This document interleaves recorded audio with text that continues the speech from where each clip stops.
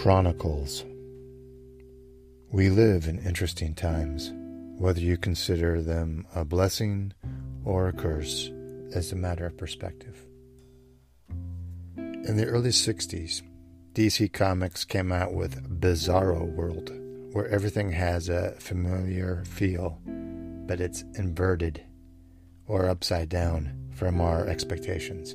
This feels like today's America. Since November 3rd and after, things are pretending to be real.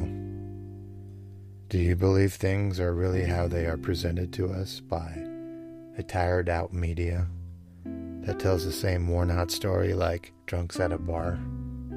What they won't tell you is the degree of corruption and the mountains of evidence that such massive deception leaves in its wake.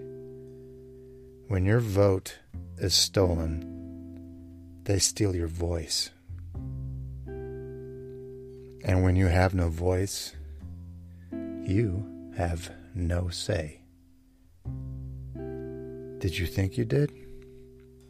I thought we did. I trusted we did. Now the illusion is broken.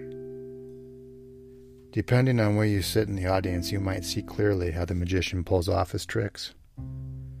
Someone else in a different part of the audience, someone else in a different seat of the arena, has a different perspective, not allowing them to see the sleight of hand clearly or at all, and believe that they can't believe their eyes. It's not real, it's a trick. How, as individuals, can we alone have any hope of making a difference? There is strength in numbers. Continue doing your own research and share what you have found doing your own search with others. If not you, who? If not now, when? 2 Chronicles 7:14.